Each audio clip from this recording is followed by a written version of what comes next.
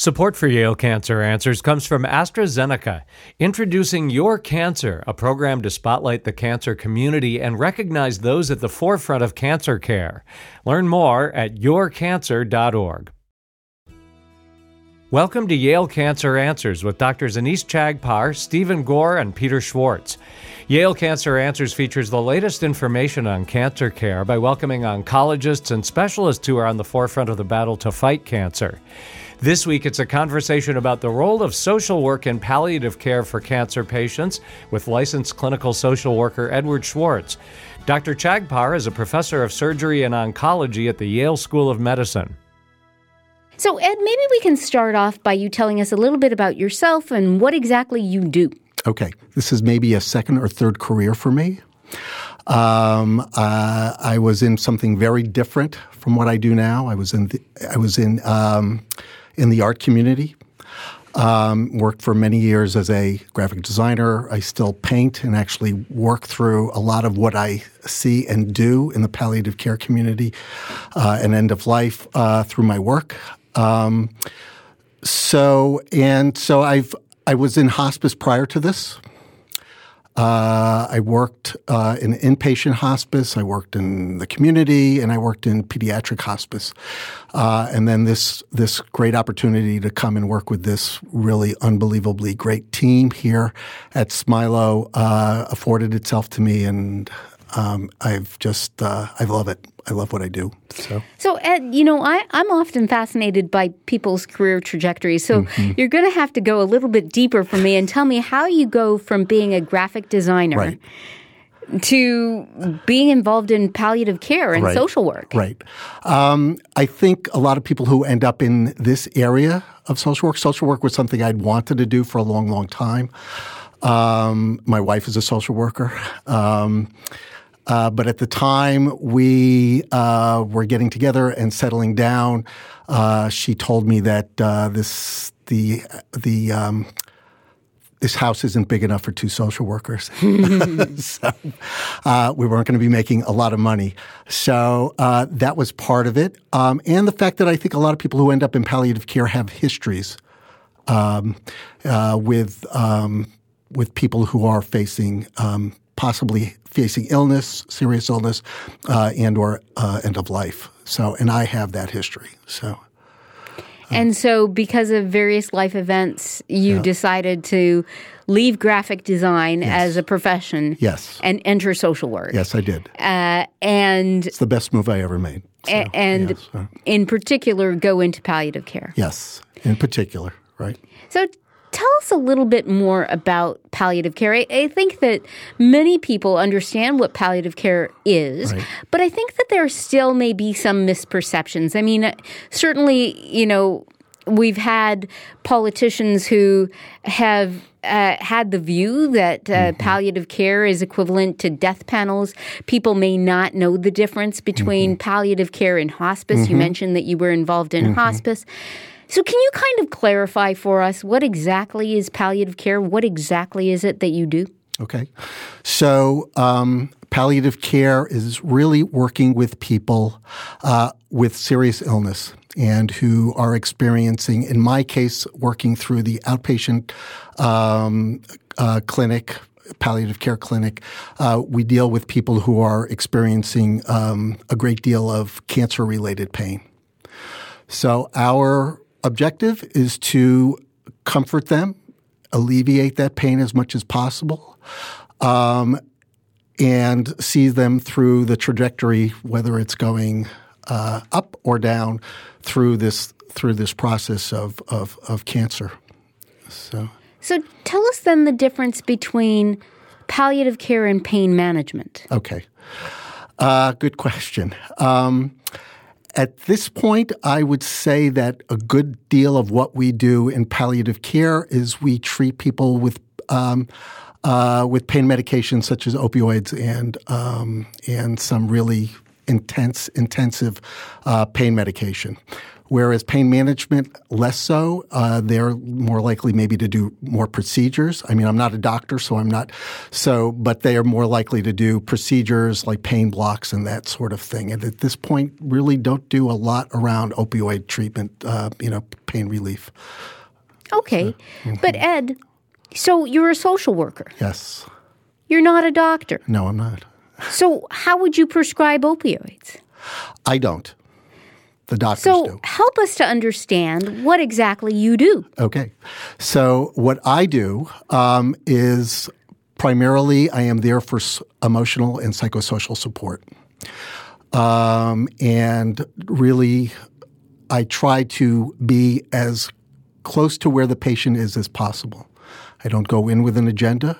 I go in, find out where they are, what their emotional state is, and just really just try to, try to be where they are. I don't if they want to go to a place of being talking about end of life, I will go there. If they don't, then I won't. I'm not going to push them. This is their path and their life. And so palliative care, it seems to me, is really where patients who have extreme difficulty with a particular illness, in this case cancer, are seen and assessed by a multidisciplinary team. Yes, they are. Part of which includes a physician who could manage their pain and their other symptoms, because I would anticipate that some of these patients might have terrible nausea or terrible difficulty in eating or breathing or whatever. But also have other issues, because one can imagine that when you're facing such a tremendous illness as cancer, that there are a number of things that go through your head, your body. I mean, so there's the physical issues, but there's also the mental issues, the emotional issues, the family issues, the social issues, all of which is an extra burden on you. It is, but they all are of a piece towards caring for these patients. I like to think, and someone actually once told me that sort of coming into people's lives at this time is almost like coming into a play, and you're sort of dropped from the top of the play into that particular scene or act that the patient is in at that particular time. You didn't have anything to do with them prior to their illness, and you more than likely aren't going to have much to do with certainly not the patient going forward, but or the family for that matter, though there are times when things carry through a little bit. So you're there in that moment, and that's what you're dealing with. So whatever baggage they've come with to there, and everybody has, right, prior to their illness, they have their history. And that carries into the illness stage and carries into the stressors. But again, you're not trying to fix what happened before. You're just trying to sort of keep things as focused as possible on the patient's care, and everybody's emotional well-being as much as possible. Tell us about some of the issues that patients discuss with you in those palliative care talks. Wow. Okay. So it could be a myriad of things. Let's see. So we'll possibly talk about, again, some of their history, where they are within their family unit, possibly what are they experience estrangement from certain families? Are they looking to be at that point, now that things are getting to a different stage in their life, are they looking for reconciliation of some kind? Do they know where the family is that they're reaching out to? Do they know where they are or how to contact them? And or not? Or do they have a sight of an idea? And we've even done things like that where we've called through Google and other areas just to try to locate family members and try to reunite people. Yeah. I think that's such a critical piece because, sometimes cancer is that stressor that really kind of gives people a crystallized view of relationships. Right. Either relationships that they're in a bad relationship and it's falling apart. Right. And they just need that emotional support to say, you're okay. Maybe this was not a great relationship when you were well, and now it's just come to the forefront that this wasn't healthy for you, and we're here to help you as you move on. Right.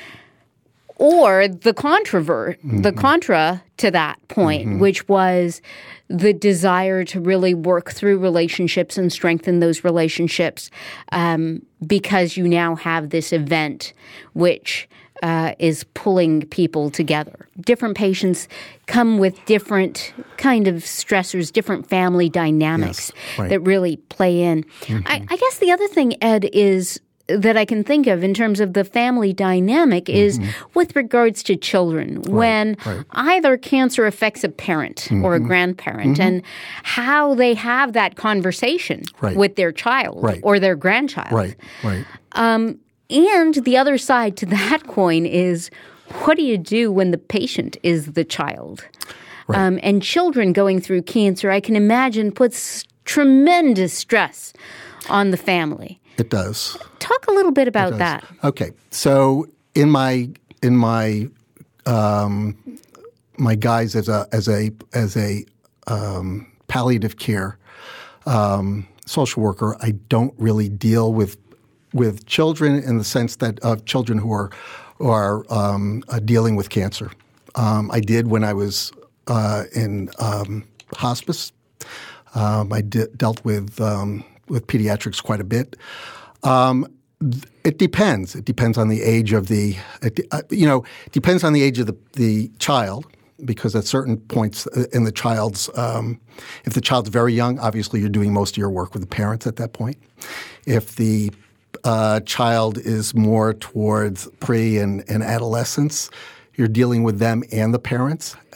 And then up to 21 is when you can, is really what's considered sort of pediatric hospice. You're dealing a little bit more with that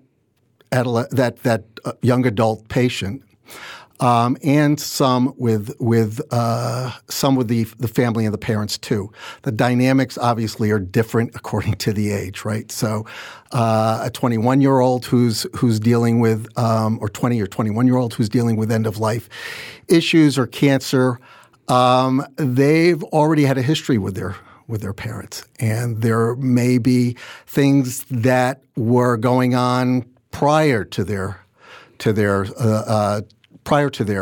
cancer diagnosis. So that comes into play, and how that intermingles, and how they sort of deal with how parents and the children deal with the issues that they've dealt with before, and how that sort of fits in with trying to come to terms with their illness and what they want to do with the rest of their lives. Yeah. And I can imagine that it's a whole other dynamic when you have parents who are going through a cancer diagnosis and have young children and have to explain to their child what's going on. Right. We're going to pick up on that conversation right after we take a short break for a medical minute. Please stay tuned to learn more about the role of social work in palliative care with my guest, Ed Schwartz.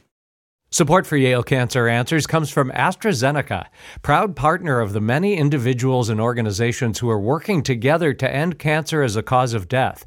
Learn more about the Your Cancer movement at yourcancer.org.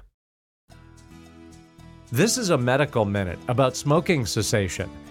There are many obstacles to face when quitting smoking, as smoking involves the potent drug nicotine, but it's a very important lifestyle change, especially for patients undergoing cancer treatment.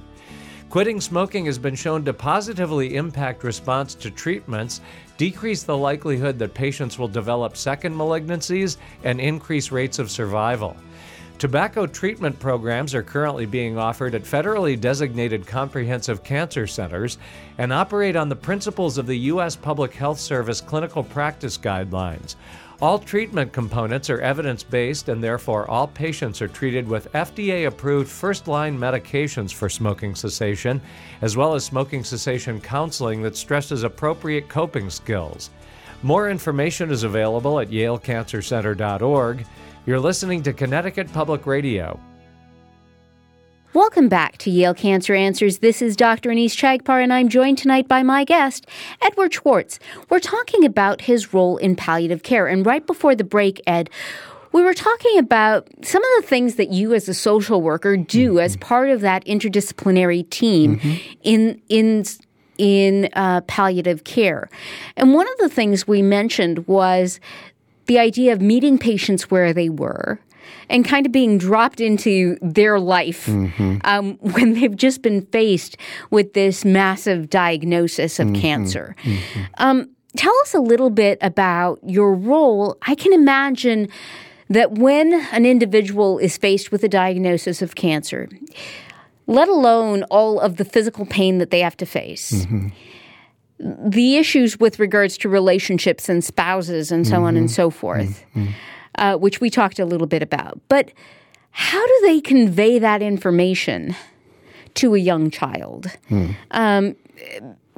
I can imagine that they're torn. On the one hand, you have to take care of yourself, and you've got all of these medical appointments, and you're in pain, and on the other hand, you want to protect your child from this terrible diagnosis and the thought that, oh my God, one day they might not have a parent. But on the other hand, you have to tell them, and I'm sure that can be really frightening and harrowing for a lot of people. It is. And we tend to give them either some literature to possibly read, coach them through it a little bit, and try to tell them to be as truthful as possible within the framework of the child's age, right? So age-appropriate explanation as to what's going on.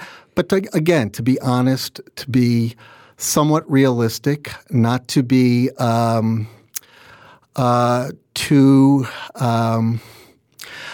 not to fantasize about what this is or where mom or dad is going, that sort of thing, but just to be in the moment and to be as realistic as possible. Yeah. I'm sure that must be difficult. It's difficult. And many times I'll ask, would the parents like for me to be sitting in on the meeting with them? Would that make it easier? And is it a situation where mom or dad who's got the illness, if they're at a point at that particular – at that point I don't know how realistic they've been with the children at that point. Some people are very realistic. Some people have held it off till the end.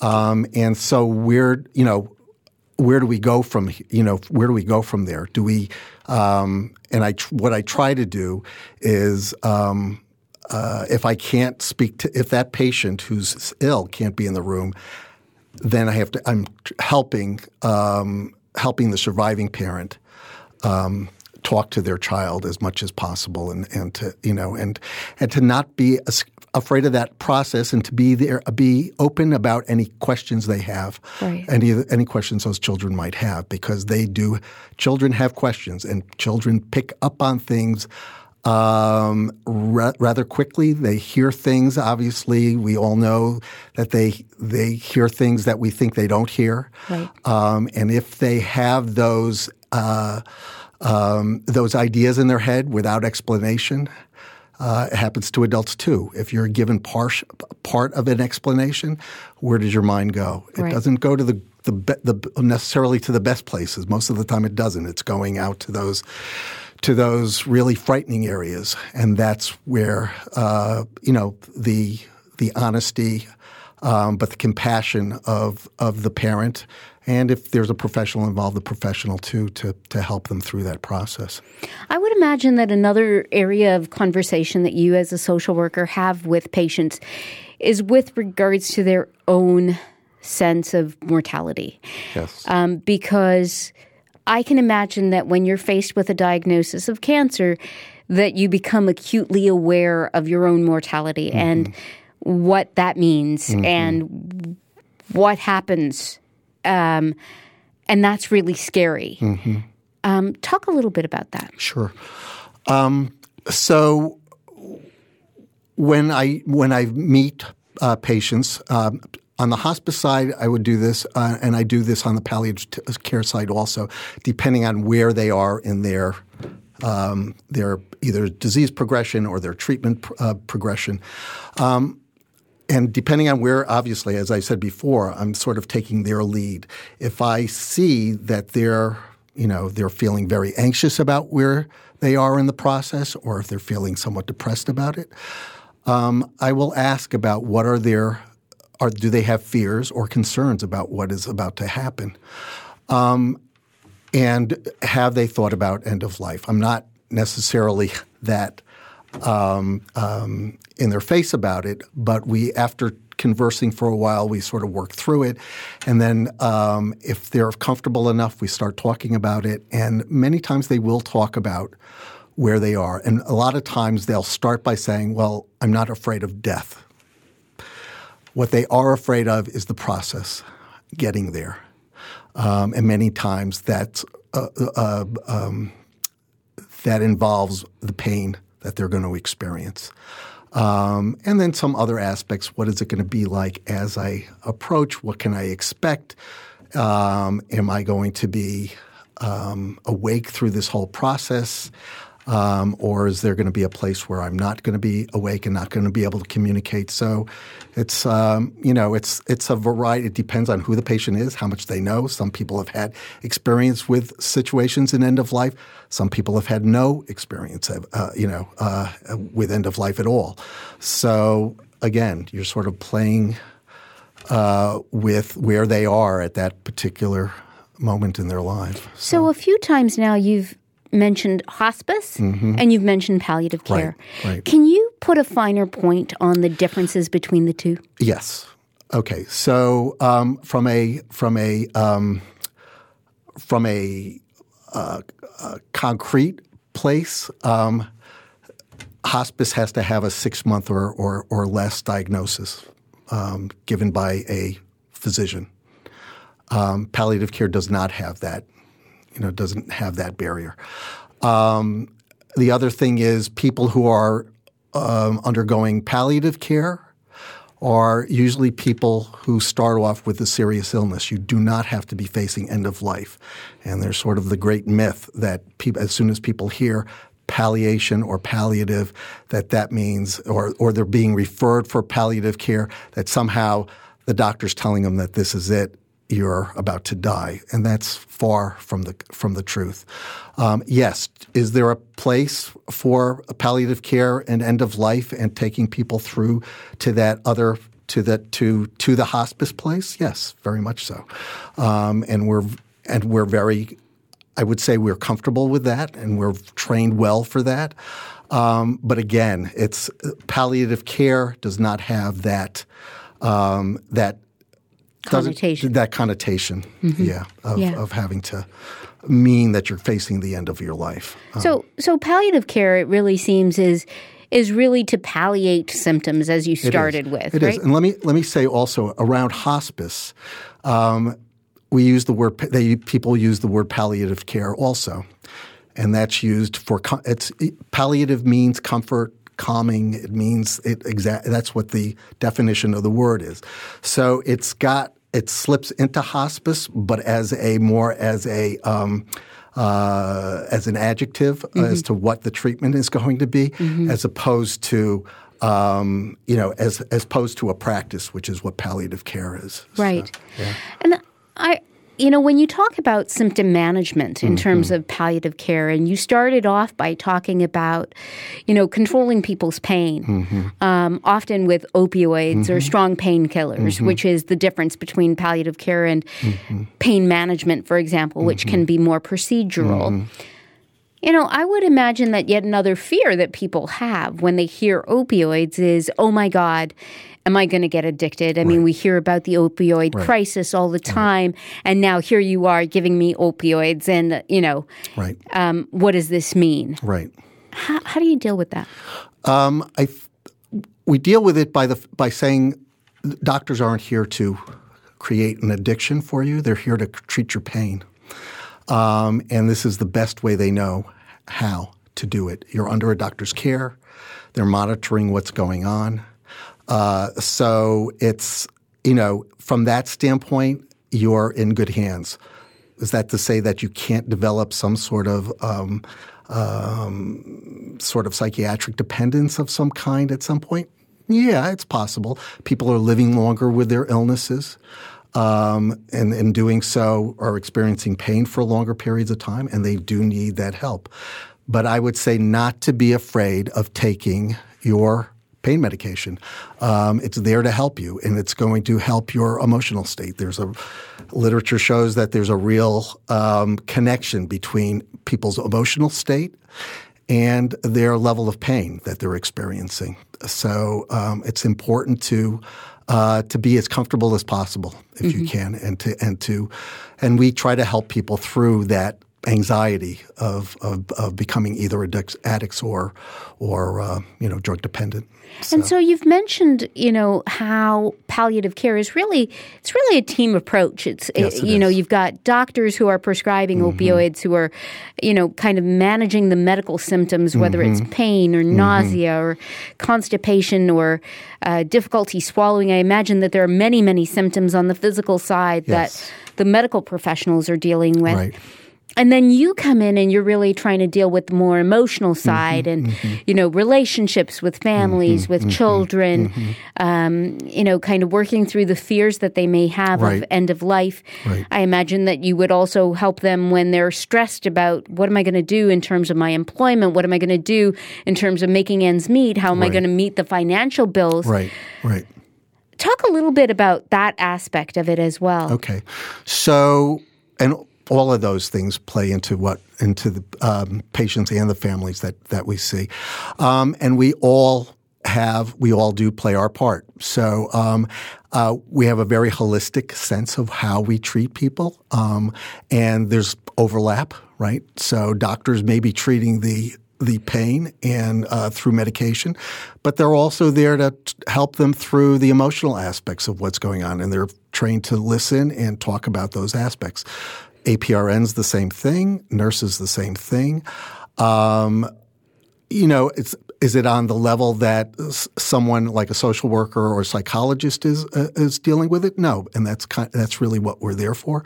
I like to tell people that probably 85 to 90% of what I feel that I do is around their emotional and psychosocial needs. But then there's the concrete areas, and the concrete areas are very important also because they can help alleviate anxiety also, right? So helping someone get a grant for a certain amount of money to help them pay a bill for that month.